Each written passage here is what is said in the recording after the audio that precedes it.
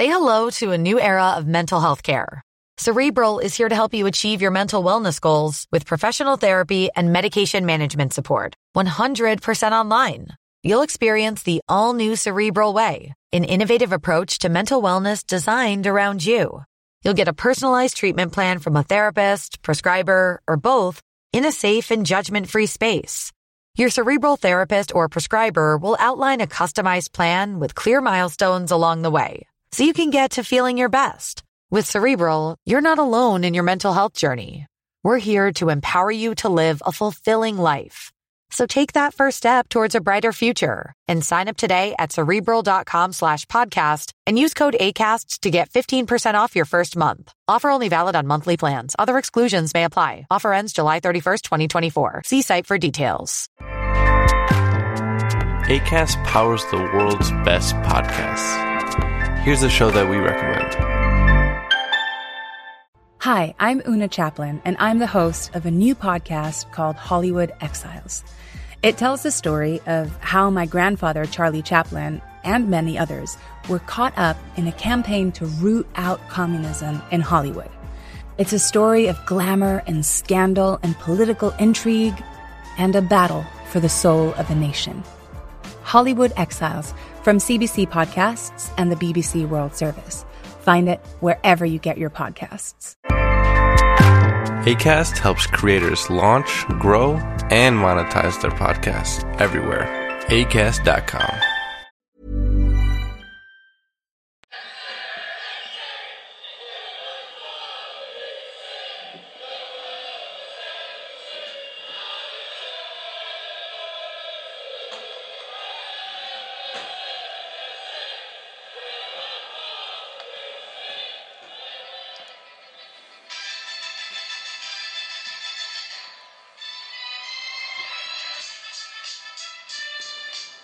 Hello and welcome to the latest episode of the Everton Fan Focus podcast with myself, Mark Finnegan, and Mark Ellis. Hello.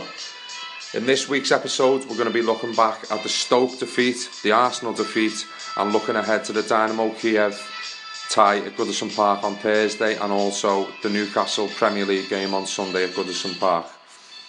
So Mark, it's been a few days since Everton last played. Well, not quite a week. Yeah. But how's your mood after two defeats in such a short space of time? Well, first of all, it was great to have a weekend where there was no stress whatsoever.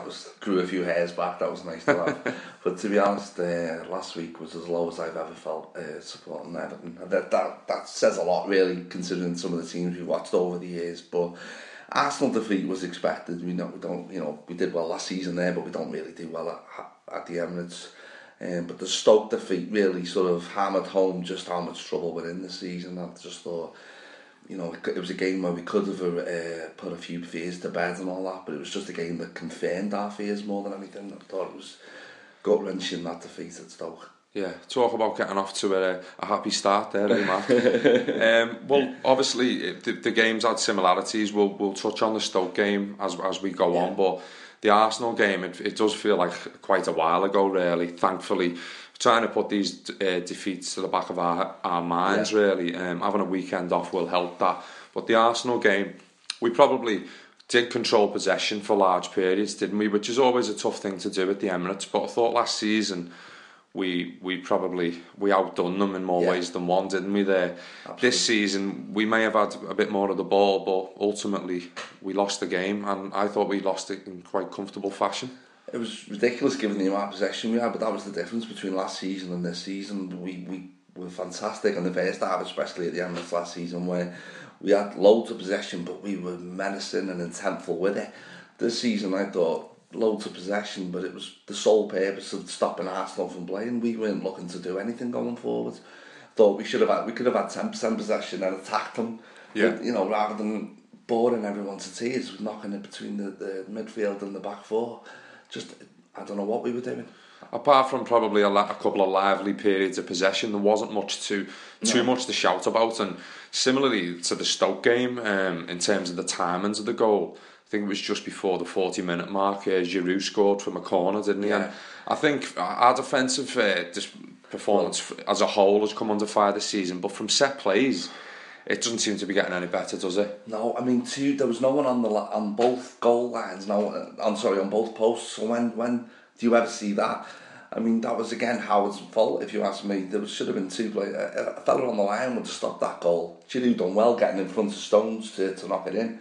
But I mean, you know, again, we're left that as a totally preventable goal if we do our jobs properly at the back. And then obviously the heads go down just before half time. Yeah. We've had comfortable bits of possession without looking any sort of putting any fear in Arsenal or you know, quieting the crowd. We then find ourselves a goal behind. We haven't really created much, and next thing you know, we've only got another 45 minutes to put it right. It's been so often the case, hasn't it, this season? Yeah, well, we're just sort of playing catch up on our own. It's the way we're setting up to start these games is not giving us a chance in any of them to sort of make our mark early doors. So then, like you say, like the whole league season in a microcosm, we're catching up in game time as well as everything else. We just don't give ourselves enough of a chance with the way we're setting up. Yeah. We need to be doing more. Well, I mean, with the team actually physically, the line-up, he stuck with Morales and Barkley for the trip to the Emirates. Yeah. Barry came into the midfield, James McCarthy. There was no Darren Gibson. Now, I think a few were maybe surprised. He is coming back from injury. Yeah. But he done well against young boys, didn't he? Let's be honest, he had a hand in more than one of the goals. And I thought his distribution was great.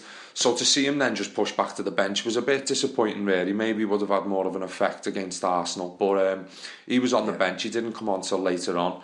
Bezic got a start as well in the second half. It was much of the same, wasn't it? You know, we probably improved second half, I would say. But without really looking too dangerous. Lukaku had that chance, didn't he? He did. It was a good shot on the turn, and Ospina done well to tip it over. I thought we started quite decent at the start of the second half. Garber put a couple of great balls in, and that sort of underlined just how sort of scandalously underused he's been all season long. He's got great quality on the ball. And we started okay, it wasn't anything spectacular, but it was marked on the first half where we sort of, I don't know what we were doing first half, it was just to keep ball in our own half, that was it. Yeah. But, you know, like you say, there was always, Arsenal, I felt always could go up another gear if we had got level at any point. Well, they've got players who can hurt you, and they've always had players who can hurt you, and I know Arsenal fans are quite divided over Wenger, but say what you want about Arsenal, they blow hot and cold, but they're always there or thereabouts at the end of the season. You know, look at them now; they're doing well in the league. Yeah. They've just beat United in the FA Cup. They beat us without really going into second gear. They've got those players that will hurt the opposition, whereas we haven't. We might have the players who are now packing the midfield and passing it round between midfield, defence, goalkeeper, and it all makes great reading on the statistics, but ultimately you're punished if you don't put the ball in the back of the net. Unfortunately, Lukaku couldn't do that with our probably best chance of the game. And although there was some late changes, Rosicky obviously got a late winner. On those late changes, Gibson and Naismith came on. Aaron Lennon came on for Morales. I don't know about you, Mark, but I thought Aaron Lennon done more in, was it 20 minutes? Yeah. Than Morales, or maybe even 10 minutes than Morales had done all game. He just looked to go at the opposition, which is what you want from your wingers. Which is what you expect from your wingers as well. You know, Morales just, I don't know, was had the sulk on all game by the look. His head's elsewhere, isn't it? Let's be honest. I think I don't know whether it led up to that penalty with Baines that he took it off him, or it's because of that penalty that he took off Baines and missed. His body language has been poor for a long time now. Morales I think he looks nailed on to be leaving in the summer, doesn't he? He just looks like he's passing the time, doesn't he? Let's be honest. He's not going to go above and beyond now if he knows in the back of his mind that he's leaving. But he was just one player. Obviously, collectively, I thought we were defeated with a bit of a whimper. Yeah. There was no cutting edge. We always look likely to concede, especially if anything from set pieces or any sort of attempt at Tim Howard. He's just got no presence in goal anymore, has he? It's just people fancy themselves from anywhere against him. Well, you would though, playing against Everton now, wouldn't you? You'd fancy anything. You'd fancy having a pop. Managers must be coming, like Newcastle will come on Sunday and they'll say, test that keeper, test that defence, be physical when you get set pieces, because at the end of the day, time and time again this season, teams have got results against us by doing that. Absolutely, definitely. I thought Rosicky's goal summed up our season for me, to be honest with you, because it did look like Howard, if it isn't too much of a leap of faith, would have saved that shot because he was going, and then it just bounced off Jagielka and over Tim Howard, who would have covered it. And the look on Jagielka and Howard's faces at that moment pretty much summed up Evertonians' feelings this entire season. Definitely. I mean, some may say there's no shame in going to Arsenal and getting beat, but at the end of the day, we're looking for a little bit of a positive. Even if you're nicking 0-0 there, it's a clean sheet. Builds a bit of form, but again, it's gone out the window. Just like when we faced Chelsea and we'd drawn a few games, beat Palace, a couple of clean sheets, get beat by Chelsea, and you're back to square one. It's the similar sort of scenario. We beat Wolves. I keep saying Wolfsburg. We have beat them home and away. Young boys home and away. Yeah. Obviously, the Leicester game we didn't get beat, although we could have done with the victory. Felt like a defeat that game. So you think, bit of form. Can we take it to Arsenal and try and build on it? But no, we can't. And then following that, before we've even got time to sulk about the Arsenal result, we faced Stoke, didn't we? We faced Stoke, and because they say Arsenal was tough away and we didn't expect to get anything, but our situation now is demanding that we do pick up results in these situations. Just think a little bit more. We're not always going to win with the quality of other teams, but a little bit more fight. And at Stoke City, if ever a response was needed in the first half, and I just thought once again we were all set up. I don't know. There was a total lack of intent. Once again, the game was absolutely dire in the first half, I thought. Really disappointing again, but doesn't seem to be any kind of determination to turn this round as it seems on the pitch at the moment. Well, there was changes for the game.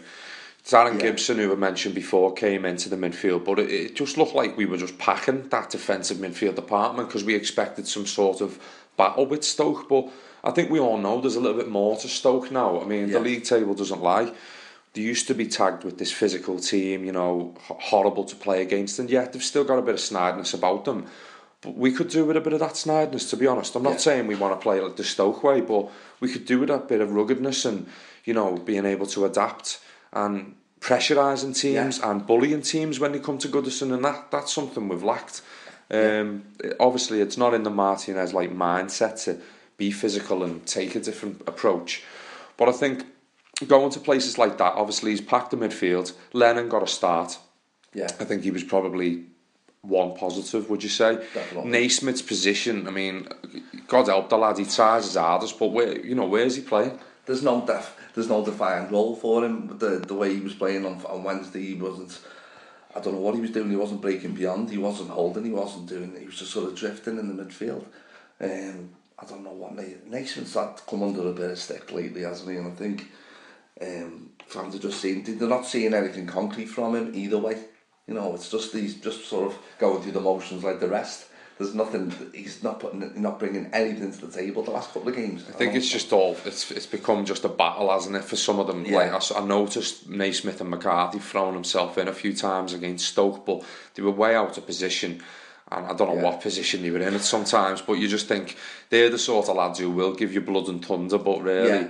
If it means be right in the right place, though. If it means throwing Naismith up front, though, for his attitude and keeping his place in the team, throw him up front alongside Lukaku. Then, if Lukaku doesn't want the physical aerial battle, Stephen Naismith, for a little fella, he doesn't have to get up there, doesn't he? With some of the biggest. Not half. He'll win more than his fair share, and it's probably a good shout actually to put him up there with Lukaku.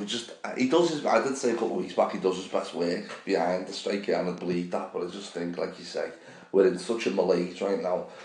I don't think we can afford to sort of carry him in that position. We need players in the right positions doing what they do best. We've talked about it before, though, haven't we? Accommodating. It tends to be Barkley or Naismith who get accommodated for, and yet they're both great players in their own right, very different players, but again, it's trying to find that balance in the side, and it's something what he's stubbornly stuck with, not finding those positions and sticking with the lone striker, sticking with the two defensive mids. But against Stoke, it was like we had three defensive mids. We had Lennon on the right, Lukaku up front, and Naismith just basically has a Roma. So that means that Garbott hasn't got any support down the left. No. Although I thought Garbott done all right. When he does get in the positions, he's got a useful left foot, hasn't he? He's not off, But it's like, I just think this obsession with trying to accommodate the number 10s in the side has to stop sooner rather than later. I think that's along with that goalkeeping issue, probably one of our biggest problems. Because I don't know, I just think we need to strip back to the basics now. We have to, as Mike Bassett said, we've got to play 4-4-2. Maybe, I know that's old school, right, but I don't see a way out of this playing number 10s all the while. With a flat back 4. Totally. Get flat back 4. Yeah, let's go back to the 80s. But no, I think we need pace on the wings. And I wouldn't mind seeing Coney and Lukaku start, to be honest with you, against Newcastle, or even, to be honest, against Kiev as well. But he just doesn't keep the same team, does he, for the Europa or the Premier League? So. No, I mean, I don't think anyone's predicted a team all season. After everyone does the best on Twitter and that, and they're like, oh, this is the starting lineup I'd play. And I'd be like, yeah, I'll actually like the look of that. But then what comes out on the team sheet an hour before the game is something that you would never foresee.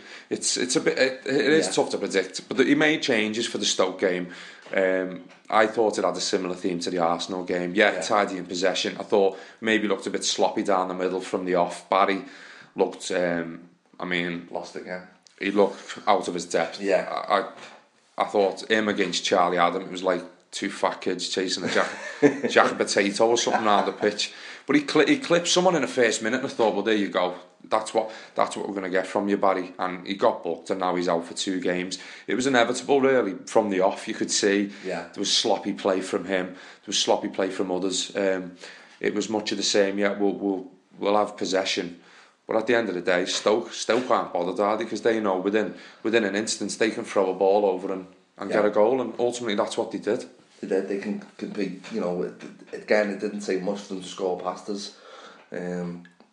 Barry, I thought, again, in the first half was just, I don't know, it's a decision to play him that's the same as Howard for me. It's absolutely negligence the way Al Martinez can see that these players can sort of contribute anything, in the middle of the park. When we desperately need points, we can't be affording players to be off the pace or to be struggling against opposition such as Stoke. That's no disrespect to Stoke, but Gareth Barry's used to performing against a lot higher opposition. I remember his debut against Chelsea. I know that's harking back a little bit, but I don't know. I just don't think playing Gareth Barry is doing us any favours. He's just completely off the pace. I think he's just leaving him in there for his experience and his status. Possibly, and a lot of people have said that about Tim Howard, but I mean, we've waffled on about those two players an awful lot in recent months.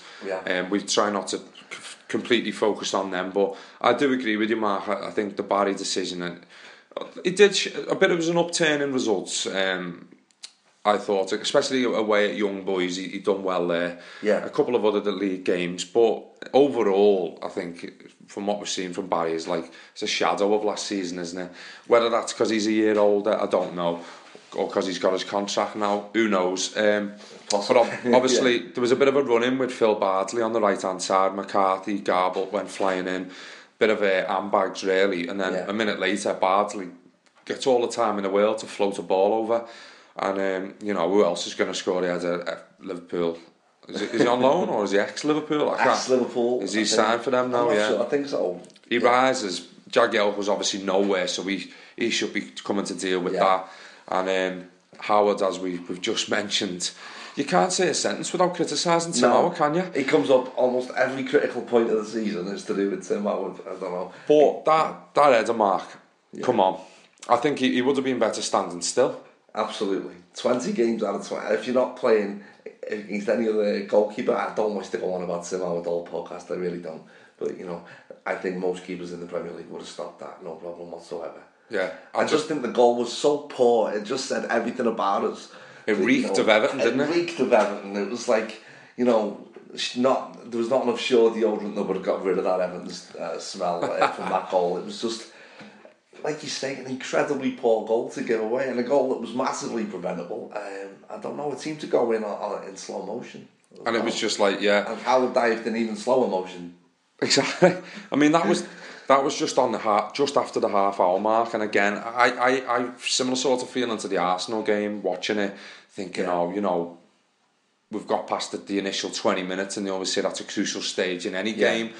But then getting past the half-hour mark and then getting to half-time is a different scenario. And both occasions we couldn't get to half-time and put any sort of positive possession into anything concrete, and we find ourselves a goal behind. So automatically the team talk at half-time is different. Yeah. We're then chasing a game. The game plan's different. The substitutions that's going through the manager's head.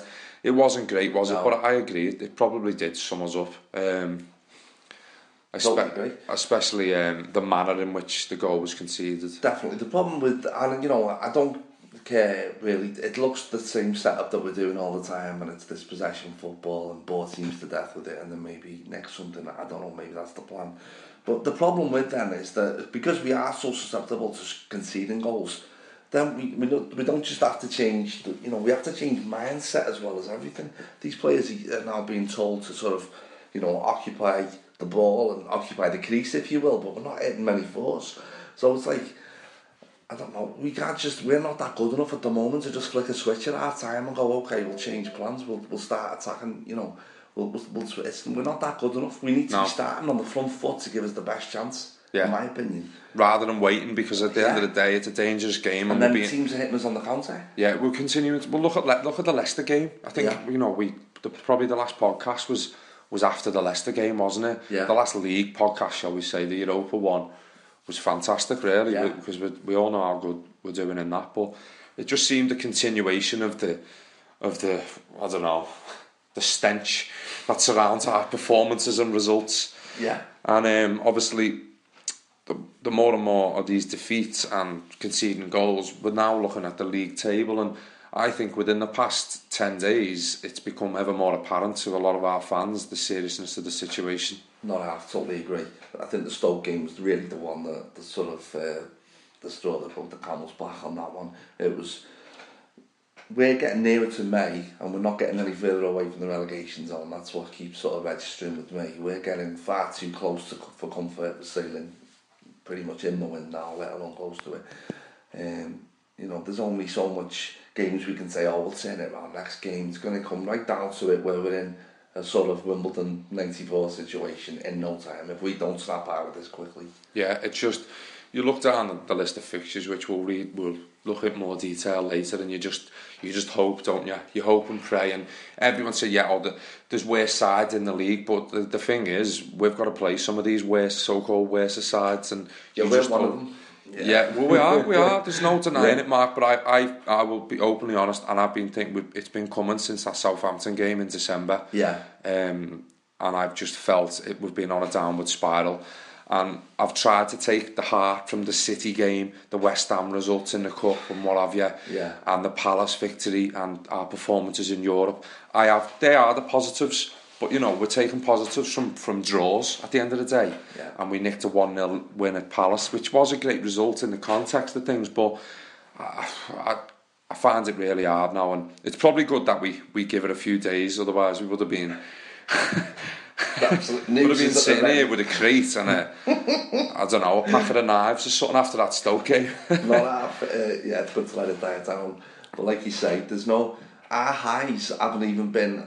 you know, the same level of highs as what another team. We just haven't got any kind of run going at all where we've been able to sort of get enthusiastic about the league campaign. So I've never known a season as bad as this, to be honest. We've probably had 10 more than I can.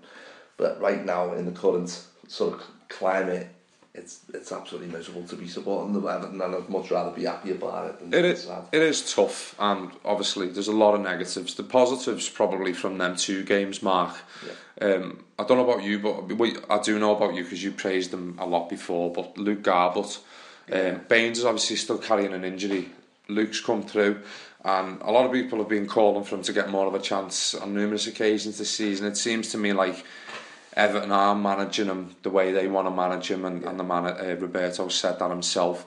The rumours about his contract, I think, are being put to bed now. He is going to sign with Everton, but he's obviously the successor for Baines. But to be honest, in them couple of games, Baines isn't going to be. You know, we're not going to protect Baines. He's been so consistent over the years, but he has. I think by his own admission, he'd probably say he's underperformed this season, and he's not the only one. No, you've got someone else who's coming in there banging out the door. brilliant. I mean, Garbutt's been... I don't think he's let us down all season long, to be honest with you. I know that's like sounding dramatic and all that, but he's got great quality. There's people who sort of happy to write him off because he's only played a handful of games, but you only got to see a player for 10 minutes to see if he's got quality or anything. Luke Garbutt's been one of the shining lights all season. He's got great set of pace, fantastic quality on the ball. Like you say, he's done a better job than Baines this season. For me, frankly, Baines' levels have dropped alarmingly since last season, and I don't mean that. And the same goes for Coleman on the other side. I know he's coming back into it at the moment, but for me, Baines he sort of escaped criticism a little bit. Baines, doesn't he? There's not been much flack towards his way, but Garbutt knocking on the door, I would say it should be. He's been that good. Could get to a situation where Baines is knocking on the door to get. But this is it. I mean, when Garbutt's come in, he's done well. Yeah. Oviedo were young boys, although he came off injured. Remember how well he performed. I mean, they were all on fire. They were all on fire that night over there in Bern. But Oviedo, so that just shows the strength and depth. But could we find ourselves in the same scenario as when Robles came out the side? Now, I am not for 1 minute saying, yeah, all right, 2 games. I know Garbutt's played more than 2 games, but 2 games in succession there being such a positive, he automatically then needs to keep his place in the side against Newcastle, because at the end of the day, Baines is a class left back, and he's been almost world class for Everton the past few years. But we probably you will get a few fans who'll say that's a bad decision if Garbutt comes out the side like Robles. I know the situations are different because of experience, time at club, ages and things, but really, that decision could again bring more criticism on Martinez on Sunday.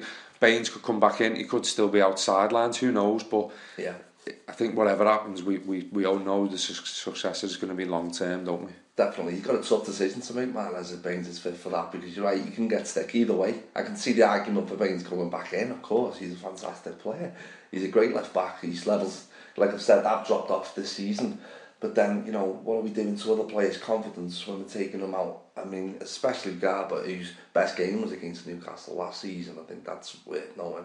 Sorry, this season. Again, do we want to be taking players out? We don't have many players in form. Do we want to be taking them form players out of the team? That's it, and I think with 2 games in quick succession, again, decisions will be made. The likes of Lennon, Morales will be swapped. Central midfield have got less options because Barry's suspended. But you might probably see Garbutt start against Kiev and Baines, if he's fit, come back in against Newcastle. But definitely, I think, for all the negatives, Mark, Garbutt, then we both agreed that he's one for the future, but one for the current as well. Yeah? Absolutely, only going to get better the more games he plays, definitely. Yeah. And he's obviously a local lad. Yeah. He seems quite grounded, and he's got a great left foot on him. I don't think I've seen a left foot like that for years. Going back to the Hinchcliffe days, Garbutt's left foot. Pinpoint crosses from them corners, isn't it? Fantastic. All the positives, really. It is difficult. We found ourselves trying to do this, pick positives from defeats, but ultimately we've got to try and look for a bit of hope at least. Osman and Aruna Kone come on after the hour mark at the Britannia Stadium. Mark, what did you make of their contribution? Thought they were just up. We just looked a better team instantly with Osman and Conley on the pitch. I never thought I'd see the day where I'd be crying for Leon Osman to come back into the team, but it's sort of reached that level now where we do need a bit of reassurance, a bit of experience in the middle there. Osman was great when he came on. I thought, he just dictated the play. He's got a nous about him that sort of creates space, doesn't he, when he's on form. And Conley looked like he's done, to be fair, all season, if you ask me. Since his injuries cleared up, don't think he's had half the chances he should have done. He started against Newcastle away, scored, and then never saw him again start. I just think Conley's looked decent for me ever since he came back. He's looked okay. He certainly looks fit, doesn't he? I mean, and he's physical as well. That's what I like. I never saw him as one of them sort of physical players, but he's not afraid to shrug someone off on the turn and have a go. I mean, he done that against Stoke. Probably carved out our best opportunity, didn't he, late on? He did, and Stoke got pulled out of their comfort zone instantly when he came on. I thought it was far too easy to deal with before that. The system, we're not sort of getting players forward, but when Coney and Osman came on, you could see Stoke knew they were in game then from that moment on. Well, I agree with you about Osman. I think he has that ability to to push the ball forward, to keep the ball. I think him and Pienaar, we've relied on them an awful lot over the years. When the ball's in the final third or in the opposition half, it only goes one way.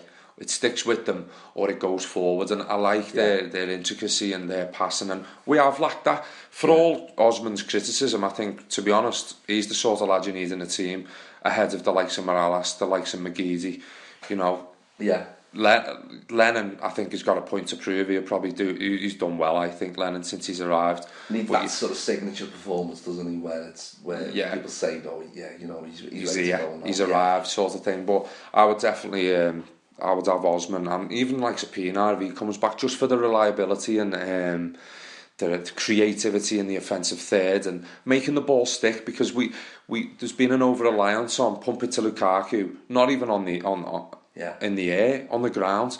Lukaku hasn't got the best touch, he'll admit that, with his chest, with his head, with his foot, when he's got his back to goal. He's the powerful striker you want running the other way. Whereas if we haven't got the likes of Pienaar and Osman in the side, you're relying on the likes of Barkley, who's been in and out the side. We all know about his form. The likes of Morales, who, let's be honest, he turns up when he wants, doesn't he? Once he's had his haircut. And we have missed them, and I think only that. Yeah, Osman's come in for criticism, but in the past, and he's become a bit of a scapegoat. But who hasn't in that side? I think we said it on one of the other podcasts. We named a full squad, didn't we? They've all come in for it. I think what Pienaar and Osman do, when they're at their best, it's got to be said. You know, I can't just sit here and say this is what they're going to bring, because I have been critical of them both this season, to be honest. But when Pienaar's on it, the ball does stick, you're right. But it gives us the offer, sort of a level of performance that's neither sort of great or, do you know what I mean? It's a level that you can stick to and build on. Whereas Morales can go missing for weeks on end. That's it. And turn up for 10 minutes, put one in the top corner, and that's it. Well, that's it. It does have. There's no level him out with Morales whatsoever, you know. No. He has real ability, Morales, but I think with these players returning, it is timely, because especially because we're still in Europe, you have to think about that. Yeah. He's gonna tinker with the side. There's no denying that. He's done it throughout the season. We've still got injuries. Oviedo's injured, Baines is injured, Barry's suspended. Yeah. So it carries on right through, doesn't it? You know what I mean? You've got players coming back. Osman played for the under-21s, didn't he? The day after he played against Stoke. And I thought they were probably two positives. Definitely. From the game. Obviously, there was we conceded again late on, and it had echoes of the Arsenal game if we were pushing forward, and then Diouf scores that goal that came back off the post, and it was just sucked the life out of us. But we have to try and look and see what sort of lineup we'll see this Thursday and this Sunday, and whether we can finally, with 10 games to go, see some sort of reaction. Turn our season around. There's to be honest, on Twitter, there's a lot of positivity about this week. Evertonians think we've maybe turned the corner. I don't know where is that because we haven't had a game? I think so. I think because we didn't lose at the weekend, because everyone's been just chilling out, for once. But I think everyone's had a beer and mellowed out, and now we've got the optimism back. Wouldn't it be great just to see? To be honest with you, I would much prefer to be playing Newcastle first, get a victory, and then we can enjoy Kiev. Like, we have not been able to enjoy Europa. We have when it's been the game, but not really. It's because it's etched in the back of your mind, though, is it? The league form. It's just like, we just can never do it with Everton. We can never marry the two and have just one happy experience. We have to have one major worry balanced out with one positive. Yeah. So it's like, if we could have played Newcastle first, got to win, then great. But that's not Everton, of course. So all we can hope is that Everton turn up, put on a good show. They're a great side, Kiev, what they're doing in Ukraine. And then we can take that confidence into Sunday, but that's all we can hope. We haven't seen it all season. So basically, we'll smash Kiev 5-0, and then on Sunday the sun will be shining on County Road, and we'll beat Newcastle. And the next thing, it's all rosy back in the Everton garden. So absolutely happy hour. who knows? But I think it probably was a good decision to postpone this podcast. Absolutely, to be laughter in your voice, Mark. But after the game, Roberto actually said some of his comments this season have wound us Evertonians up. Yeah. We're going to listen to what he had to say after the Stoke game. You probably scratch your head at some of the things, as you usually do with Roberto. But he said about having the break from playing and hopefully coming back refreshed for the European. And you have to agree with him there. Hopefully we are refreshed. Yeah. A couple of players coming back. and we'll see an Everton that wants to win in the next two fixtures and for the remainder of the season. So this was Roberto talking after the defeat at the Britannia Stadium.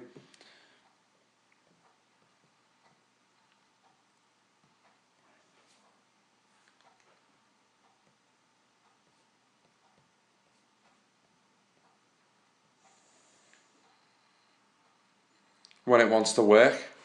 Oh, hang on. We'll come back to it in a minute, sorry. Bit of a technical difficulty there. But it was, he basically said, like, because we're not playing this weekend, we'll hopefully come back refreshed for the European game. You'd like to think so though, Mark, wouldn't you? Because we've looked a completely different side in Europe anyway, haven't we? Yeah, definitely. It's just like I've said all season, it's just been our one comfort blanket this season. It's just the league's been causing us migraine after migraine, and that's been sort of, the Europa League sort of been our night out. It's just the way the league's gone, it's just been a bit of a shame, hasn't it? But a total shame, to be honest with you. We can only hope. Sorry, been rudely interrupted there. But it's been the Europa League that we'd all hope for, really, but without the domestic negative distraction, and it's been disappointing. But what can you do? We'll return to what Roberto had to say anyway. Sorry about that technical difficulty there. It's bound to happen with us two round the table, isn't it? But here's Roberto talking after the game at the Britannia.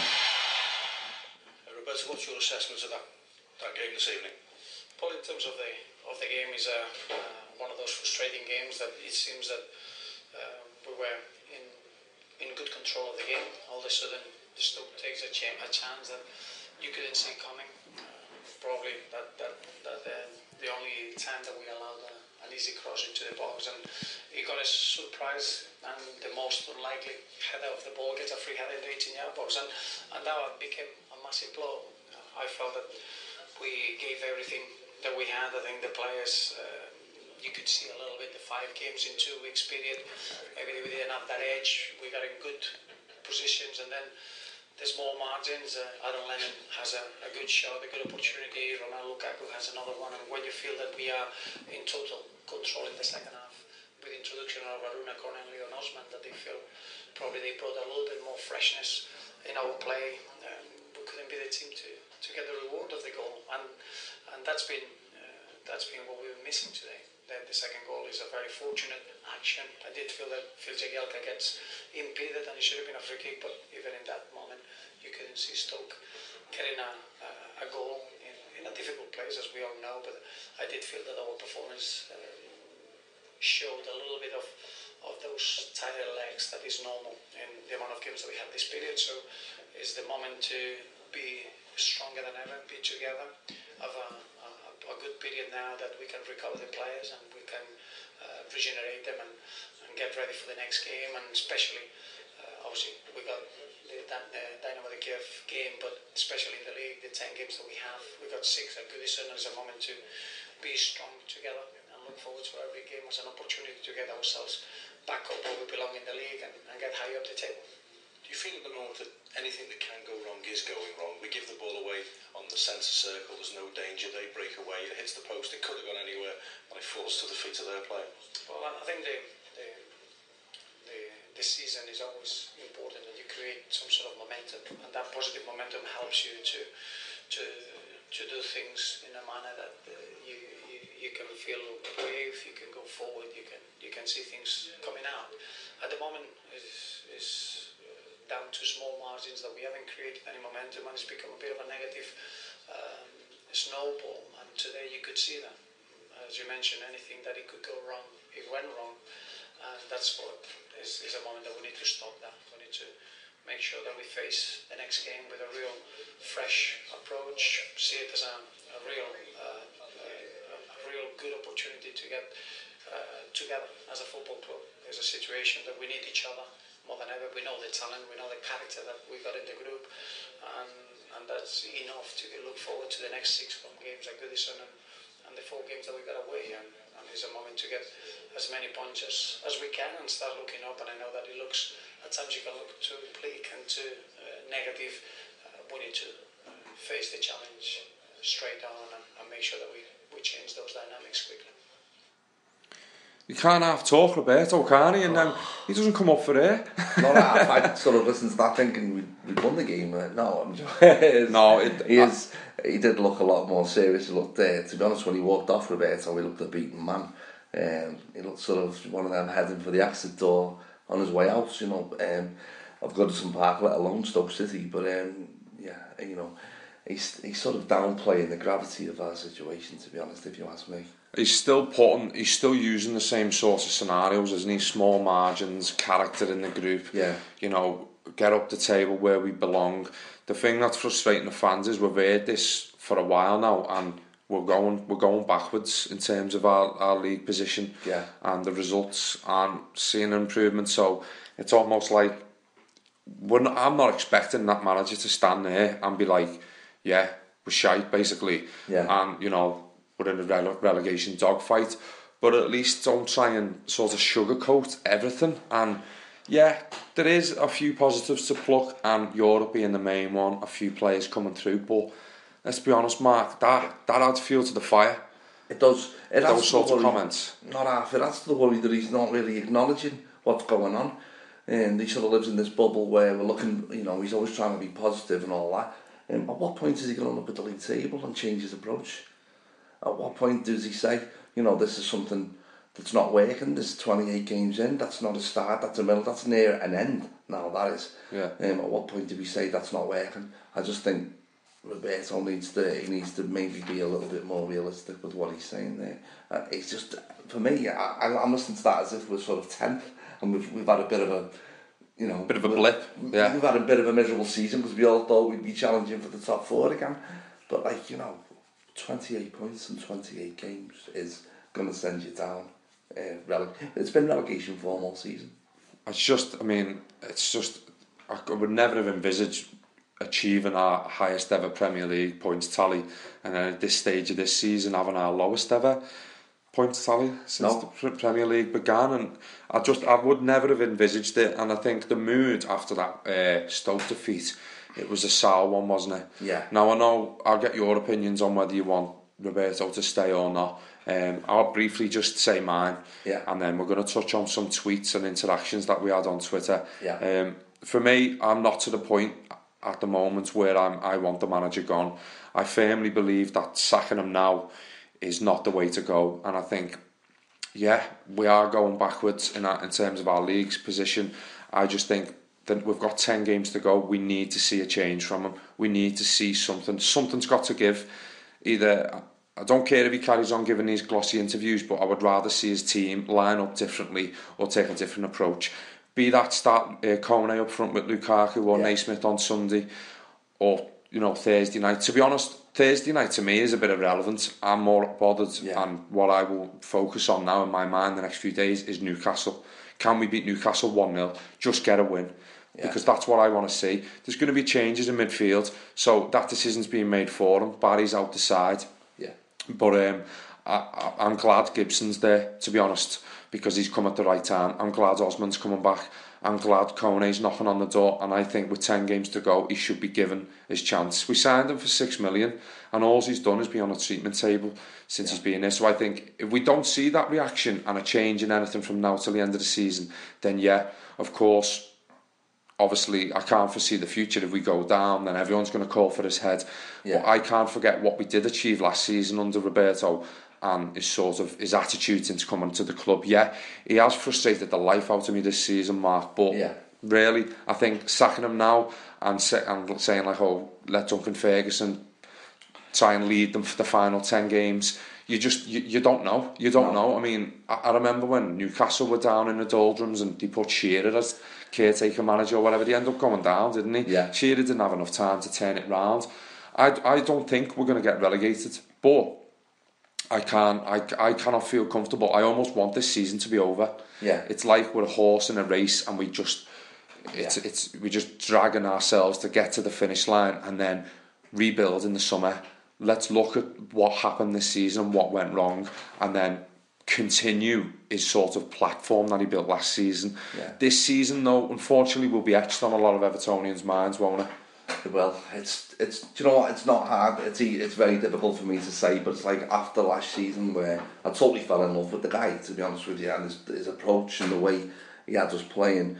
It's not easy to say now after one bad season that I want him gone, but it's like this guy is stubbornly refusing to sort of learn from his own mistakes. We're doing the same thing over and over again, and that's what's driving fans mad. But there's no adaptability. He's not changing. He's not looking to change. He's not. I don't know. Is it like you say? That Einstein quote's been mentioned 150 times, but we are repeating the same mistakes all over again, and he is expecting something different. It's this stubbornness that made me call for his head, to be honest with you, because it's sending us down, frankly. Yeah. And we cannot afford to take any kind of risk in that sense. With the TV money and all that, we can. I don't know how much more we can flirt with relegation before a decision has to be made. Yeah. We're getting closer. We need to, it's just panic setting. Well, I completely, I don't side with you there on some of it, but I see your point of view, if you know what I mean. Yeah. I just think I can't envisage Everton sacking him. No. For me, even if they went down, I can't see Ken Wright sacking him. I just don't know. I can't see it.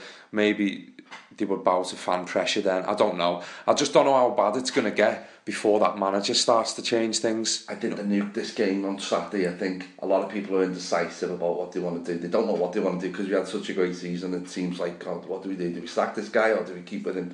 But I think if we lose on Sunday, then I really think you're going to see the crowd saying on him. Do you think so? Yeah. Millions of people have lost weight with personalized plans from Noom. Like Evan, who can't stand salads and still lost 50 pounds. Salads generally for most people are the easy button, right? For me, that wasn't an option. I never really was a salad guy. That's just not who I am. But Noom worked for me. Get your personalized plan today at Noom.com. Real Noom user compensated to provide their story. In 4 weeks, the typical Noom user can expect to lose 1 to 2 pounds per week. Individual results may vary. Say hello to a new era of mental health care. Cerebral is here to help you achieve your mental wellness goals with professional therapy and medication management support. 100% online. You'll experience the all-new Cerebral Way, an innovative approach to mental wellness designed around you. You'll get a personalized treatment plan from a therapist, prescriber, or both in a safe and judgment-free space. Your Cerebral therapist or prescriber will outline a customized plan with clear milestones along the way, so you can get to feeling your best. With Cerebral, you're not alone in your mental health journey. We're here to empower you to live a fulfilling life. So take that first step towards a brighter future and sign up today at Cerebral.com/podcast and use code ACAST to get 15% off your first month. Offer only valid on monthly plans. Other exclusions may apply. Offer ends July 31st, 2024. See site for details. If you thought the only way to get a more defined jawline with natural-looking results was through surgery, think again. Juvederm Volux XC is a non-surgical injectable gel filler that improves moderate to severe loss of jawline definition and can help you achieve natural-looking results with little downtime. Even better, this improved definition lasts up to 1 year with optimal treatment. No maintenance required. Improve jawline definition for a smooth, sculpted look with Juvederm Volux XC. For important safety information and to find a licensed specialist, visit Juvederm.com. That's JUVEDERM.com. Not for people with severe allergic reactions, allergies to lidocaine, or the proteins used in Juvederm. Common side effects include injection site redness, swelling, pain, tenderness, firmness, lumps, bumps, bruising, discoloration, or itching. There's a risk of unintentional injection into a blood vessel, which can cause vision abnormalities, blindness, stroke, temporary scabs, or scarring. Talk to a licensed specialist to find out if it's right for you. I think we've got no more time for this. We can't be flirting with relegation right until the end, until the Tottenham game. We cannot be going into that game even. Spurs on the final day. Yeah. We'll look at the remaining fixtures a little bit more detail. Obviously, last Wednesday after the match, the mood on, say, Twitter, we use Twitter more than we did like Facebook and other things. I don't know what the forums were like. I can only imagine they were on overdrive, but the mood on Twitter was poisonous. And I'll be completely honest, I sat here in my house with my head in my hands, and I haven't done that I said on Twitter for over 10 years. I haven't felt like that after that full time at Stoke. When I saw those players and that manager coming off in front of our fans, they couldn't even look at the supporters. I think it was only Garbutt that went over, wasn't it? To be honest, that says everything about the young lad. And I felt terrible, to be honest, Mark. But we did put the question to people on Twitter the following day. I don't know whether 24 hours later was probably the right idea, because some people maybe jumped the gun with their opinions. You did get an awful lot of responses on Twitter. Too many to read out here, but we definitely thought we've got to include some of them. These obviously, you hear mine and Mark's views on it. Some people have actually given us a name of who they'd want to replace Roberto. Obviously they want him gone. Other people saying, I want him to stay, give him a chance. So what we'll do is we'll list a couple of them. Mark will alternate it. All right, we're not going to do the complete list, but we'll have a look at this and just see potential contenders, because I can't even believe we're actually discussing this, because the man's still in the job. But we're relaying what the fans are saying on Twitter here, and it's serious stuff. We all feel passionately about the team, and Roberto's come under a lot of criticism this season, and that will only continue if the results don't start to pick up. So, the first 2 or 3 that probably replied to the question about, do you want Roberto to stay or go, and if so, if there are replacements, who would he be? EFC King, he says, for me, he's got to go, and I will bring in Ronald de Boer or Philip Cocu. I don't know how likely those two are to come to Goodison Park, but you can certainly work within budgets. King, he certainly wants him to go, Roberto. David O'Keefe, who our mate David off Twitter, he's basically said, I want Roberto to stay. The team needs to stop playing with a fear if we are to stay up. He's firmly behind the decision that we were to keep Martinez. I think he's wrote a lot about in his articles, hasn't he? Michael Rogers says the Newcastle result decided for me. It's a must win and we must kick on from it. But if we don't win, although I don't want it to happen, he has to go. Now, you've basically just said that then, haven't you, Mark? Basically, yeah. I think this is the game that's going to cost a lot of... I just don't know. This seems the decisive game for me, where, a lot of people are going to turn on him if we don't get it right. We've got Steve Martin said I'd like him to succeed at Everton. He's basically got to swallow some pride and change things tactically. I don't know anybody that hasn't said that. Probably swallowing pride is the main thing, isn't it? I mean, changing your ways, but he has this vision, and his stubbornness has been the most overused word, hasn't it? 100%. The exact same sentiments from our Ben, who's come in and said that he wants to swallow some bread as well, change his attitude. He wants him to stay as well, Ben Ellis, Totally different to me. Roy Leadham, 100% got to go. We might have to make do with Joe Royal until the end of the season. And then a lot of people have said this to me, and they wouldn't mind to see Slaven Bilic come in as manager. For me, it just seems it's borderline heartbreaking that we're talking like this with Roberto after what he did last season, but it is what it is. It is incredible that it come to this though, Mark. Absolutely. If you have to think, if you put the question on Twitter tonight, you might get different responses again. I think on the mood after the game, almost 90% of everything I was seeing was like, get the manager out, that's it. Panic sets in. Some people were saying after the Arsenal game. Again, personally, I was not saying it myself, but you can't help but no, you can't ignore these facts. Yeah, you're what's right. being said. Totally right. Tribble UK said Martinez to go, let Royal take over for the rest of the season, see if he can instill some fight and passion into the team while searching for the right man to come in and get them playing. So that's another one mentioning Joe Royal's name. Yeah. It's feels like the safety net for us, isn't he? Because he's the last manager to win a trophy. He's at the club. Exactly. But can you see it happening? I can't. I think Joe maybe have moved. He's obviously a lot older these days, isn't he? I was shouting for Peter Reid to come in after that Stoke second winning, but it's what panic does to you, I suppose. But the valid points are all the same. Well, it continues. I mean, we may as well carry on going through some of these here, Mark. It's very relevant. Reid to Stevens said he won't go unless we go down, which we won't. He has a contract to 2019, so we can't afford to sack him. Again, that's another thing, the financial... He's not going to resign, is he? No, he certainly isn't. And we certainly don't have money flying around to pay off, 4 years of contract left?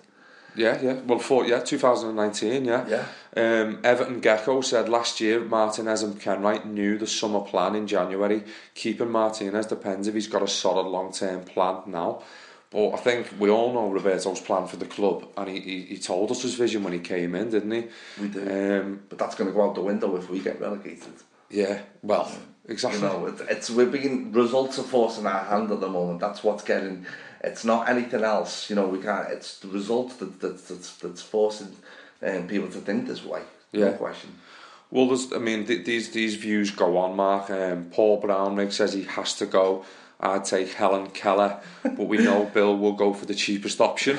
That's correct. No question about that. Gary Coppell said he's got to go. I wanted Bilic originally. He's done well at club and international level and will bring something different. But I couldn't envisage Bill Kenwright employing someone like Slaven Bilic as a manager. No, I can't. Not particularly. Bilic left under a cloud, didn't he? I think. Well, there was all those. He certainly cost the club an arm and a leg when he didn't have any money. To come in. I know that wasn't Bilic's fault. I can't see Kenwright appointing Bilic in him on the Sundays. No, really can't. We've had a few off left field shouts as well. Gary EFC 1982 put get Jamie Carragher in the summer. No, I don't know. He said it's not a joke, and I think he'd make a good manager. He certainly talks a good game on Monday Night Football, but I don't think a guy who spends his spare time winding up Evertonians. I don't think he'd be welcome at Goodison for one now. No. But yeah, fair enough, that's someone's opinion. Norman Patterson said it's completely the wrong time to replace Roberto. I remember people screaming for Kendall to be sacked. Well, that there's a lesson in that for all of us. The Kendall against Coventry City was on the verge of getting sacked, and if he had, we wouldn't have had the greatest team. At this second to last generation has seen. It's just what we don't know the future, do we? We can only deal in the present, and at the moment things are looking bleak. That's it. You've got the views continue, and you've got Graham Seddon.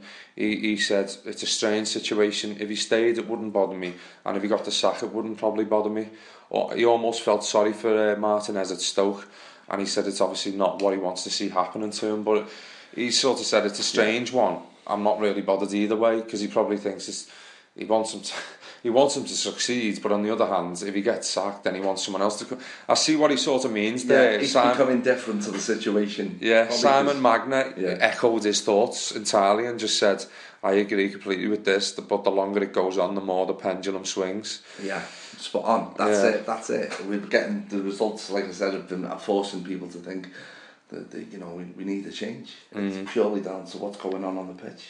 I just I look down the views, and it really the goes outweighs the stays, put this way. Bracewell's boot says I want him to stay. Last season was brilliant, but he needs to do what Rodgers has done and change style and formation. Totally agree. Tony Edge, Ian Spencer, Phil Evo, they all say the same thing. He's got to go. Mid-table was bad, would have been bad, but this is disaster. One of them, Ian Spencer, says give Big Dunk a chance to put a rocket up that lot and then go for Bilic at the end of the season. And Phil Evo just finishes by saying resign to the fact that he won't be sacked, just hope we stay up. So the views here, very realistic, a few of them. Let's face it, he probably isn't going to get sacked. As much as we're talking about it, and as much as a lot of people want it to happen, no more than myself after Wednesday night's result. The reality is that we're probably not going to sack him, because we don't sack managers, to be honest with you. We don't have a history of sort of sacking managers after a short period of time. I think there's a number of factors. We haven't got the money. Exactly. Well, you've just basically named the factors: financial reasons, our history with managers, and we're quite loyal as a club. I think so. Yeah. But also, what happened last season plays a major factor in a lot of people's thinking here, and it does for mine. I've got to say, got to admit, it does for mine. Don't get me wrong, I'm as frustrated at those who are calling for his head. I'm as frustrated to them with the whole situation, but I'm not at the point where I want him to be sacked. And in reality, I don't think he will be sacked, as you've just said. But to be honest, a lot of these opinions, they are saying get rid. Some of them may have backtracked because it was nearly a week ago. But this is what, we can only judge what we've got at the time. And Kieran Hendry, Stephen Jeffers both said he's got to go for me. Player and manager look confused. In any walks of life, managers react. He doesn't. I go for Glenn Hoddle. That was Stephen Jeffers. What do you think of that? Very interesting. I'm not sure Glenn Hoddle, and the stories I've heard about him on the training ground, I don't think we need another egotistical maniac coaching us, to be honest with you. It's like, I'm not saying Martinez is egotistical, but I think we need someone to bring the players together, not alienate them. That Hoddle, as much as I like the guy, to be honest, he talks sense. He does have a history of poor player relations on the training ground, no question. We don't need that right now. Yeah, well, I was just reading these here, and I think, should we stop? But really, this is what people have said. And Nathan Sartain says he needs until the end of the season, but if he has changed anything by then, a change may be needed. I'd go for Bilic. Another one saying Bilic. Dave Parkey basically says, I think he's been lucky at times, and we've definitely missed Pienaar and Osman. And he thinks Martinez isn't too far off the truth with what he's said, you know, in some of his quotes. That's fair enough. Dave said that. Mitchell Clark, I'd get rid. But if we were a bigger club, it would have been done by now. That's a fair comment. I think he stays now, and there's a change at the end of the season. Excuse me. Yeah. Albie Donnelly echoes them thoughts. He's got to go now. Glenn Hoddle, temporary till season ends. Get rid of all our coaches. Some of them sound a bit drastic, and you may sort of be like, what the hell's he talking about there? But this is what people have said to us on social media, isn't it? They have. People have different tolerance levels, don't they, and all that. And to be honest with you, like, you know, I hit the panic button right away after Stoke beat us on Wednesday. But you know, everyone has the different opinions. People can see different answers as to what's going to prove us forward, make us move forward as a club. But nothing would give me greater pleasure than to be fickle over Martinez, go and get the brown shoes back out, and start getting that poster out that it's down in the Everton room. So bring back the old badge. Martinez has such good. Yeah, absolutely. Ever since we got rid of that Fisher Price badge, we've had nothing but trouble. Downhill. Yeah, it has. I would love to be fickle over Martinez and be sitting here next season talking about how great he is again. Yeah, I really would, because I do like the guy.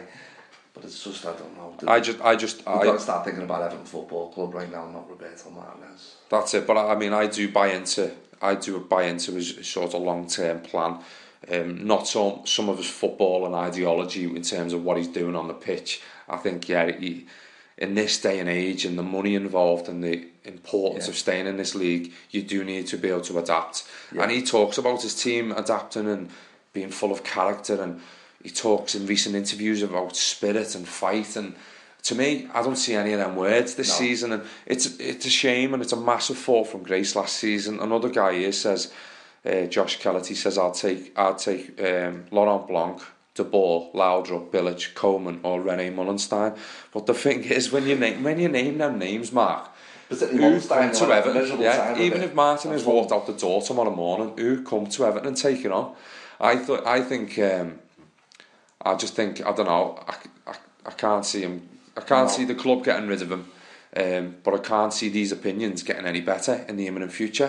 Because it's all about results. And if we, as you said, if we get beat by Newcastle, what comments will be reading out on the next podcast? Definitely. And what path are we going down as a football club then? You know, because last season opened the door. You know, we had a peak above the glass ceiling. We thought we were going to smash it for once, and now all of a sudden, you know, in the space of not even a year, we're talking about Glenn Hoddle coming in. You know, this is football. This is amazing. What happens, I guess, but it's absolutely amazing. And to be honest, I know it sounds strong, but I do feel the players and the manager have got to be deeply ashamed of what's gone on this season. Actually, you know, the fact that we're even debating about who's going to come in, you know, can we afford to get rid of him or not? I just think it's such a fall from grace, and it's been totally underreported. You know, I don't know. It's just been shocking what's gone on since. Who would have thought? To be honest, we wouldn't have envisaged it. And no, you know, I think we've dwelt on the managerial situation for quite a while in this one here, but these are the things that are being talked about amongst our fans. Yeah, they're the harsh facts of supporting this club, and do you know what I mean? The players, we've all criticised the players on numerous occasions this season, and now the manager's getting it as well. And there's a lot of people who've lost trust and faith in him. And I think even if there is a bit of an upturn from now to the end of the season, it'll still be fresh in the minds of those people.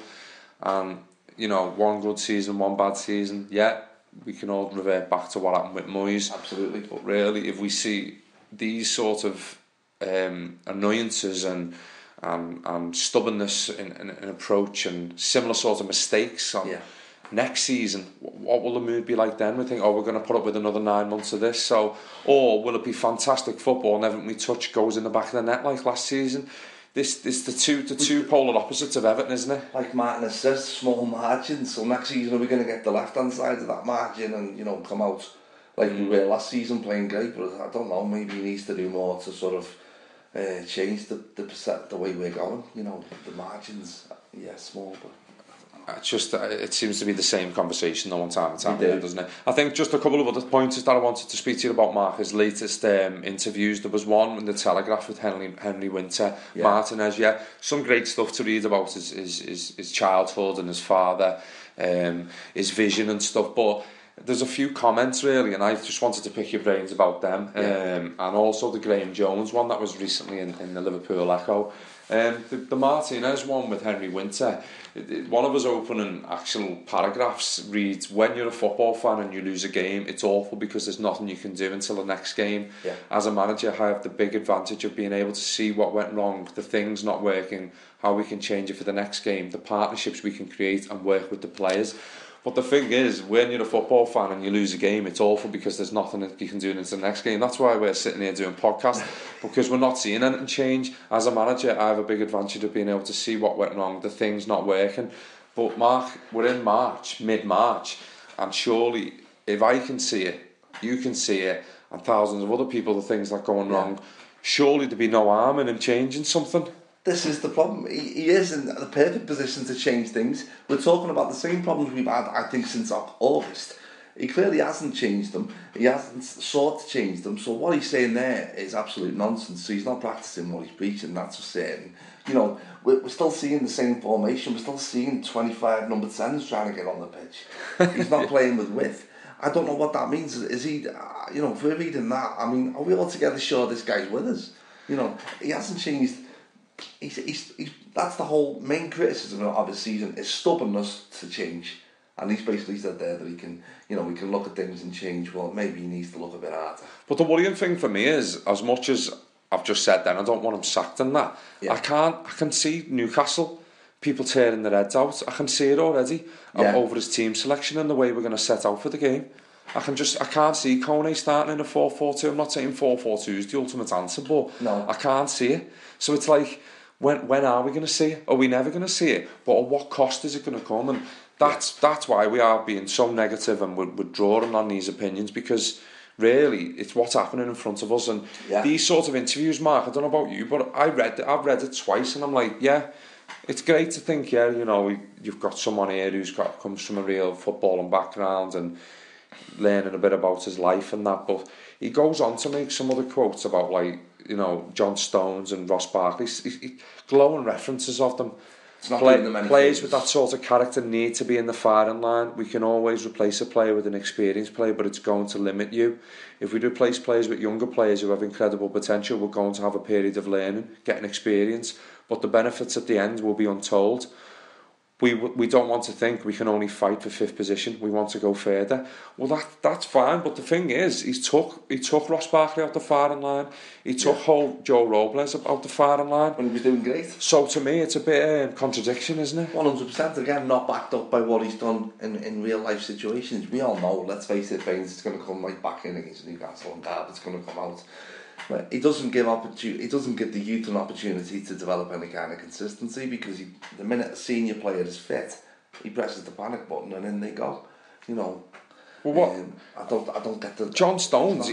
Stones has been fantastic. Stones is head and shoulders above probably any other young lad at the club, but I can't leave him in the firing line, because this time has gone AWOL because he's had a scrap with Graham Jones. Exactly. Alcaraz plays now and again. I think he's pay as you turn up to Finch Farm or something. Him. Mully Batman Colombo, that fella, Well, so there's no other alternative. Barkley, there's alternatives, isn't there? Luke Garbutt, there's alternatives. So those decisions are sort of made for him. I don't know. Maybe we're looking into it a bit too much, but they tend to rattle you when you read them. And he goes on to say about this season, we have shown the talent that the squad has. What we did really, really well in the summer, and we had to work hard as a club, and especially the chairman, was to keep Everton we held last season, players on loan that we made permanent. But we've lost the likes of influential players like Pienaar and Osman for long spells. Players coming back late from the World Cup gave us a slow start. But really, our fans have been pointing and saying, well, Martinez coming back from the World Cup was the slow start. I agree totally. And the fact that he went off without so much as a pre-season planned was started the rot for me, definitely, 100%. We weren't prepared. But Martinez talks about that we've shown that, but that we've shown talent. 6 wins in March says that we haven't. Yeah. You know, we haven't. I don't know, that's no more nonsense again. You know, what he could say there is that we have totally failed to realise our potential this season. Not shown glimpses. We haven't shown a tenth of what we can do as a football club. And the interviewer goes on to say about Martinez and his style, do you overpass? And he says, never. I don't think you can. Well, you try telling that to a few of the fellas who sit around me in Gladys Street. You can never overpass. Passing for the sake of it is not going to take you anywhere. Okay, so how was that link up with Arsenal away in the first half? There's a reason behind every pass, he says. Even if sideways or backward, yes. Even if back to the keeper, as long as there's a reason for it. But then the interviewer says, but Goodison craves more agency, and he says, no, yes, no. We are a very dynamic side as well. We can adapt to different opposition or different situations, but I haven't seen that adapt. No. I haven't seen the team adapting, and I don't know. We've gone into winning positions. He goes on to say, but we haven't mastered how to keep those leads. Well, yeah, because sides have come and they've outplayed us, outwitted us, out-tacted us, and outscored us. Yeah, and at times outforced us, which is unforgivable. Magnus talks about we passed every time. We pass for a reason. Is the reason to make more money downstairs in the catering with because people are going down for a pint? It's not boring. With Sodexo, you know, he's certainly doing well for Sodexo. Yeah, no question. Well, I mean, I'll finish by saying this. His piece on Tim Howard. This would have rattled a few cages even more. And he's asked about his decision to put Joel Robles back in. Yeah. And he's basically said at the time Joel as a number 2 did a magnificent job, and he kept clean sheets, and especially against Palace and Liverpool. He did his job, he was outstanding. His position at this club is being reinforced. Now he is competing stronger for that number 1 shirt, meaning Howard. Joel is 24 and Tim is 36. Joel has shown he is ready to step into number 1, but Tim's had a very strong season. He's very experienced and with a very important responsibility in the dressing room. You give someone a starting point and the number 2 needs to fight to overcome that.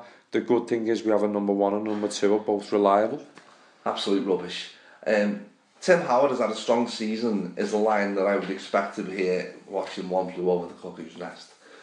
He has not had a strong season. He's been like that total liability all season long. To take... You know, there was no logic in that decision to drop. You know, so Tim Howard is a God-given right, does he, to start every game for Everton? I know it's another rant about Howard, but that is an absolutely ludicrous comment to say that he's had a strong season when, let's face it, he's been a good goalkeeper, earns you 10 points a season. I think Howard's cost us maybe 20 this season, and that's not even exaggerating. It's a ridiculous comment and patronising and insulting. Call it what you want, it's ridiculous. I think he doesn't help himself with these comments. No. As much as he blew me away with some of his scenarios and his sayings and his mannerisms and his sentences about the club last season. This season, I'm sort of, it's fallen on deaf ears because I want to see it transformed onto the pitch. Absolutely. Now, the time of these interviews, Mark, is what I wanted to draw on. Yeah. That came in the Telegraph. The Liverpool Echo this week published one about Graham Jones. Now, from what I've heard, Graham Jones is the one who had the fight with Distan, and he's the one who's the sort of baddie. Martinez is the goodie. Roberto doesn't like confrontation. We can tell that probably from a conversation and looking at him that he doesn't like it. Fair enough, whatever floats your boat. But that time and again of another interview about their relationship and their vision about football. I thought whilst we're all tearing, well, you're not tearing your hair because you've got none left, but you know, I'm still cracking that scalp here, to be honest with you. That interview sums up the Liverpool Echo for me. The total apologetic. They did, you know. Let me ask you this: Liverpool sitting on 28 points from 28 games. Did they run a story on how close Rodgers and Pascal is? No, on Colin Pascal. It doesn't happen. There's a massive inquest. It's insulting to Everton fans. This type of article. They're not the Echo itself. Just with articles like this, rubber stamps my belief that they do not represent the fans' true concerns about what's going on in our club. You know, we all know that they never question the board, which is an embarrassment in itself. We all know that. But to bring up an article about how close Jones and Martinez is and how their styles contrast on the training pitch and all this, when we're on the verge of relegation, and it's not, you know, I know we could get out of it, but in real terms, this is what we're in. I thought it was unbelievable. I thought it was crass, insensitive, and insulting again, and yet again, you know, taking the piss out of Evertonians. That article was not needed. column inches when Everton haven't got a game, but column inches that are just going to wind up our fan base even more. Now, the Telegraph interview with Roberto, when that was published and posted on Twitter, I looked at the Everton comments. It wasn't all, oh, this is ludicrous. There was a lot of that, but there was also, some people said the club's in good hands. We're going to go places with this manager. So there is a for and against, and that's fair enough. Obviously, we're trying to be balanced here in our we're doing this article in a climate where, at the moment, the fan base is panicking. Exactly. Stuff like that doesn't help. It's almost adding fuel to the fire. Like Roberto's interview there after Stoke. For me, they're just not helping themselves. No. The club, the press, say what you want about the Echo and that. I mean, that you could go on about that. That's another separate conversation. But I agree with you. When I see that, I think that's the last thing I want to read. I don't want to read a Phil Neville rally cry and that sort of ilk. But I want to see someone sort of come out fighting. Even Darren Gibson on Everton TV after the Stoke game, he's scratching his neck. He's huffing and puffing. He doesn't have a clue what to say. There's no one like grabbing this situation by the bollocks and saying, we're united. We're all united as a club. Let's get ourselves out of this by any means. If it means playing fucking 9 defenders or 9 strikers, I don't know. Just go back to Dogs of War if we can, or anything. We have got to drag ourselves away. Because otherwise, me and you sitting here, you've got people fighting on social media, in the pubs. I've got taxi drivers telling me, he's got to go, lad, he's got to go, get rid, this and that. I'm sick of hearing the words stubborn and, tactics and Lukaku this and Barry that. I'm sick of it, and I've talked about it a lot with you, Mark. We love the club, but we hate to see what's happening in front of us, and these sorts of things. It's like, come on, we know Everton haven't got a game at the weekend. We never get any column inches when we've played, so all of a sudden we're getting all these fancy column inches. You know what I mean? National press is the Telegraph. Exactly. Yeah, and again, I don't know what purpose they serve. To be honest with you, we are not sitting in 4th place where these kind of stories, make for something from light reading. We're a club with massive concerns on and off the pitch, for me anyway, I think. Not to everybody, admittedly. And none of it gets represented in the press. None of it gets, we can all moan on Twitter and all that, but absolutely no one with any kind of influence is representing the fans' true concerns on the pitch and off it. So it's basically left for us to just argue it out amongst ourselves. Basically, on platforms like this. There's people falling against this current board. There's people falling against the manager. Evidently so from the opinions that we've just read out, and evidently so from around this table here now. I think our opinions are slightly different from the current situation, but it's tough. This thing doesn't help. It adds fuel to the fire, and our main concern, Mark, is just getting over the line now and just getting that next victory. I think from what recent comparisons people have spoke about Liverpool, and it was one thing I wanted to mention about Rodgers, and I know a lot of people have probably already got there before me to say this, but since probably the turn of the year, I've seen this with Liverpool. They're the form side in the league, but I remember sitting there in November, December, and we were all taking the mickey out of them, laughing. Same sort of points total, but they were having some embarrassing defeats. We thought, they're going to be a laughingstock this season, but he's sort of nipped it in the bud. He hasn't completely overhauled anything major. He's just changed the shape of the side, 1 or 2 inclusions, tried players in different positions, the likes of Emre Can. And I know this isn't a Liverpool podcast, but really they're our rival, and they were sort of going the same way. But he's turned it round. He's got the same sort of footballing vision as Roberto, so he's maybe swallowed a bit of pride. But he's not embarrassed himself. And look at Liverpool now, they're flying. Let's be honest, they're flying. Spot on. The time is gone for Evertonians to be taking the mickey out of Liverpool. We can't afford to do that. Look at us now. Look at the position that we're in. I'm not saying it's all maybe down to the manager, because he wouldn't change his ways. There's been a concoction of things this season, hasn't it, from start to finish? Well, it hasn't finished, but from start to where we are now. But I draw on them as a comparison, Mark. Definitely. We were on, I think Liverpool have amassed the same number of points since Christmas as we have all season long. And, their squad isn't infinitely better than ours. We should be still keeping tabs with them, if nothing else. With the players we've got and the talent that we should have had, in the squad. It's just been a disaster, and we to be honest, we were laughing with them, but we've become the laughing stock, really, haven't we, since Christmas. It's not really, I think, results, should the worst happen against Newcastle, that I don't think everybody will wake up to the situation that we're in. Maybe so. I mean, to me, the Newcastle game is, as I said before, is more important than Dynamo Kiev. Yeah. We'll touch on Kiev in a minute because they're our next opponents. But looking at the league table, we're now in 14th. Sunderland and Villa are within 3 or 2 points away. Sunderland 2 points. Hull are on our tails. Thankfully, we've got that 6 point cushion to QPR, who we've got to play in the coming weeks. Yeah. We've got 6 home games out of the 10 mark. I don't know whether that's a bad or a good thing, though, the way we've played there this season. We've got Newcastle, Southampton, Burnley, Man United, Sunderland and Spurs. So if you look at that, Burnley, Sunderland are fighting for their lives. Yeah. I'd feel more confidence against Man United than them sort of sides, wouldn't you? Yeah, to be honest, yeah, definitely. Away from home, we've got QPR, Swansea, Villa and West Ham.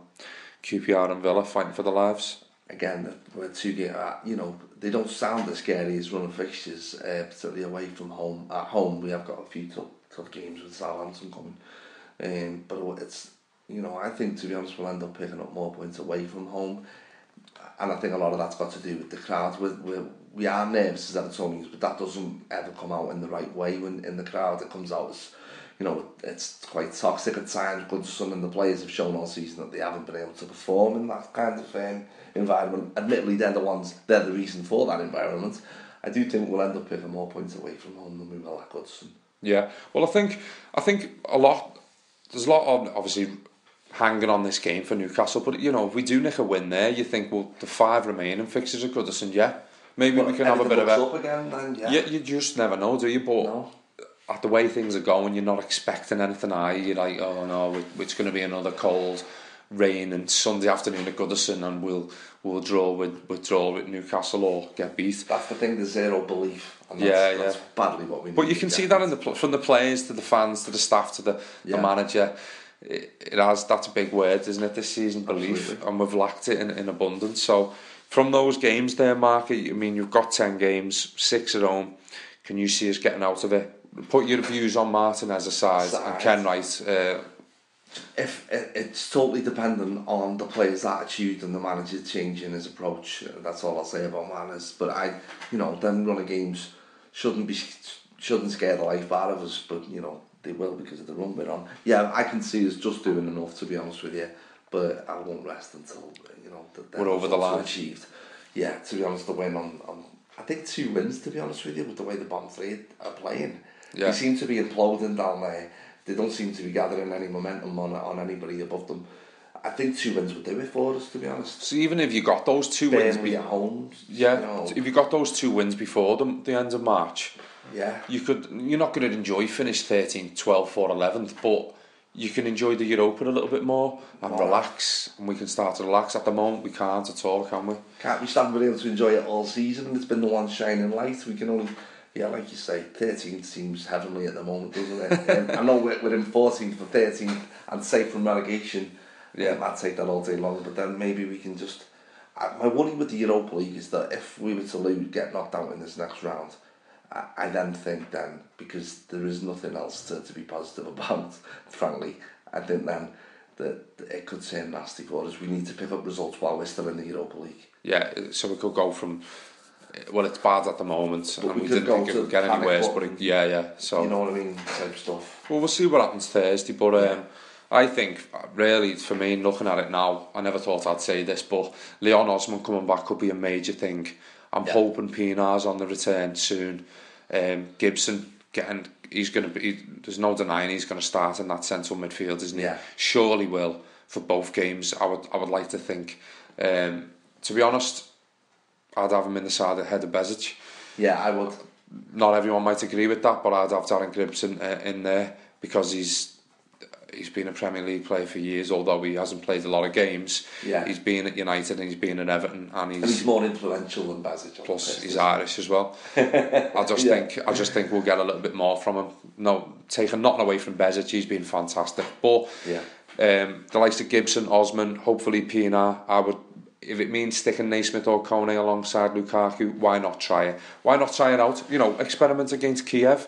put the frighteners on them, try and get a lead going into the away leg, because no matter who we play them in front of how many fans in Ukraine, it's going to be difficult, isn't it? Yeah. Away from home, circumstances, weather conditions, got to take all that into account. So, and everything. Yeah. I just think it all hinges on Newcastle, and as much as I'll enjoy seeing us in Europe again Thursday, it's all about the Sunday game. But just on Dynamo Kiev, Mark, I know you've been doing your research, haven't you? I have. These are the team. Yeah, I do have a life actually outside. Do you know any Ukrainians? I don't know any Ukrainians personally, no. I used to really worship one at Goodison Park back in the 90s in Chelskis. But no, certainly Dynamo Kiev. I'm not showing any kind of weakness in their domestic form. They're not. I think they haven't lost a game all season, and they've won 13 and drew 3 of their 16 games. I think they have. You have been doing your research, haven't you? I didn't want to let it on then. Details. How many goals have they scored? My life is that they've scored 37 goals. And how many have they conceded? They've won in 7. There you go. There's your very own Ukrainian Stato. He's been over there to do this research, by the way. I have all paid for on account. Obviously. No, but they've obviously got a good record domestically, and a good record in the Europa League. But we said that about young boys, and we wiped the floor with them. So, well, it's different leagues, isn't it? So we can't really read into they're smashing everybody in the Ukrainian league. We have to accept that the Premier League's a lot better. It's a higher standard than that. But saying that, they have got some quality players in their ranks.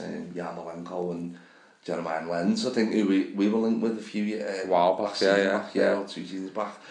They've got a lot of good players, and they're obviously the big thing. They're not used to getting big this season. Yeah, they're used to picking up victories. Well, look at the Europa, European campaign. They won 5 out of 6, didn't they? They weren't in the best group. Let's be honest. Aalborg, Steaua Bucharest, Rio Ave. I think they're from Portugal. The last ones there. Probably surprised they lost 1 game in that then, really. Yeah, I mean they've obviously stormed that group.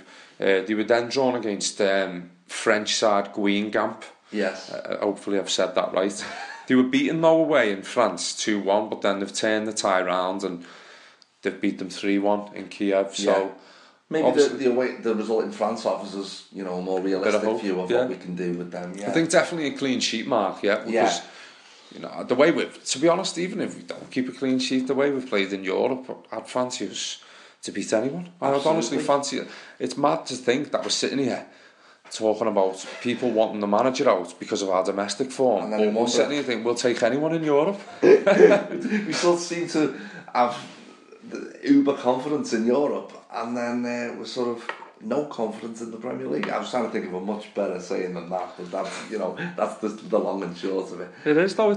We've said it before, time and time again. But as much as we don't know much about Kiev, Sergei Rebrov is the manager. Yeah. You've just reeled off some names off probably champ manager or something there. You're obviously in the know. So what I'll do is, if anyone wants to get in touch and wants to know anything more about Dynamo Kiev, just tweet Mark Ellis. Mark the Blue, his name is on Twitter. He'll give you the lowdown. I'll be happy to help. Yeah, he might buy you a bottle of vodka on Thursday night as well if he's at the match. We might need it to get. Say now, buy a bottle of vodka and we'll need it. Keep it back for Sunday. Keep it for Sunday. Yeah. Well, I think, do you remember a couple of years back we played a very, very good Zenit side in the Europa League. Yeah. And with the Arshavin and all that. So we do have a good record against sort of the Eastern Bloc teams. So I would think we do okay with Kiev. Kiev beat Metalist Kharkiv. We played them, didn't we? Remember them? Absolutely. I think that was responsible for my first ball pass that away like in Kharkiv. Absolutely. And Anichebe got the winner. Anichebe got it. Yeah, 3-2 I think it was, wasn't it? Away there. But they certainly, like Reykjavik, gave us a good run for our money. Well, certainly in recent weeks, Dynamo Kiev have beat Zoya and Olympic Donetsk, both away from home. That would be the 2 games leading up to the trip to England to play us on Thursday. And then obviously the following Thursday there's a bit of a section closed at their ground. I think our fans are guaranteed to take numbers over there, but I just hope they all get to watch a memorable result for Everton, come back safely, because it's not the most ideal destination. It isn't. I've heard one tweet saying just don't mention anything Russian and you'll be fine. So I think that would be the first thing I'd take along with my passport. So bound. The first Evertonian is bound to go off the plane with a Russian flag wrapped around their head or something. Yeah. So Please don't. You didn't ask your girl whether she fancied a trip away then to Ukraine, no? I did, but she was more slow than you Kiev, and I was more salute than Kiev, yeah. Yeah, and preferably when there's no football going on. Yeah, that's something.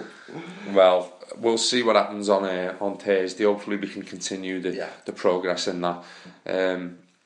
Obviously we've still got our concerns about the league, but Newcastle, they're not in the best of form, beaten by United at St James's Park last time out, beaten by Manchester City the last time they were away from home, 5-0, embarrassing fashion. Before that they drew against Palace and they beat Hull. Yeah. But the most recent win came over Villa at St James's Park, which was 1-0. They're sort of up and down since Pardew's left, aren't they? But they were like that. They were like that under Pardew, though, weren't they? Yeah, they haven't really kicked on or got any worse under Carver, have they? Since Pardew left, they've sort of, the teams around us, they've sort of picked up points, but they haven't beaten them. You know, we've just got to believe in our quality. You know, you read off the players in our squads and all that, and we should be well capable of beating Newcastle. Yeah. Well, as we said before, we could beat Kiev and we could beat Newcastle, and you know, by the time we next meet, there's a lot more positivity. Yeah. Let's certainly hope so. Anyway, Mark. Absolutely. It has been difficult, hasn't it? I think it's difficult to. Yeah. You can vent and you can have a drink and vent on Twitter and whatever, and go to work and sort of get on with it. But at the end of the day, to sit down and actually pick the bones out of it. Well, it is difficult, isn't it? It becomes all the more depressing, really, and you know, we try not to make it just one big long rant. We have got to grasp onto the positives, but you know, the manager and the players have got to turn this round, and let's hope it's happened this week. Let's hope staying where to Brad, a few home streets wouldn't have gone amiss, and that we turn up against Newcastle, particularly after the Kiev game, looking the Everton of old. That's all we can hope. Definitely, and I think with Newcastle and QPR and the two Kiev games, there's definitely a run of fixtures and a bit of a window of hope that we can hopefully focus on. As I say, changes to the side, a couple of players coming back. Let's hope they give us the boost for the run in, because ultimately, with a couple of wins under our belts, the mood will definitely lift, and we can hopefully still be in Europe and maybe focus on winning a trophy. I mean, that be just in reality, there's still a possibility, isn't it? So absolutely, it would be classic reversal of Everton that to sort of escape relegation and then top it off by winning the Europa League after months and months of worry. That would be some reward, and you know, why not? It's possible if the players believe, and if the manager gets his formation right, we can achieve what we want. But so we get beat by Stoke easily, and then we'll beat Roma in the final in Warsaw, right? It's a total no-brainer for me, yeah, guaranteed. Tim Howard scores the winner. Tim Howard comes up, does a Schmeichel at the corner, yeah. Rights all the wrongs of this season, and we end up... All-American hero. I just wish Belgium would have beat them 5-0. But anyway, we'll leave it at that. We've done nearly an hour and a half there. That's the longest ever podcast. Sincerely hope we haven't sent you to sleep. Hopefully people have enjoyed listening to our depressive discussion, but as I say, it is the real facts of life, what's going on at Everton at the moment. So hopefully we'll see a bit of an upturn from now till May anyway. Any final thoughts, Mark? No, let's just hope that, you know, we get a good result against Kiev, and then the one that we all want, we scrape, or we do ourselves justice against Newcastle. Just get over the line. Just give us a weekend where I can wake up on a Monday with a smile on my face, just once. That would be great. And then basically looking to the end of the season, get over the line and look to the future. So anyway, it's been a pleasure to speak to you, Mark. Thank you very much, and you, Mark. And we'll see you again soon. Thanks for listening. Bye now. Ta-ra.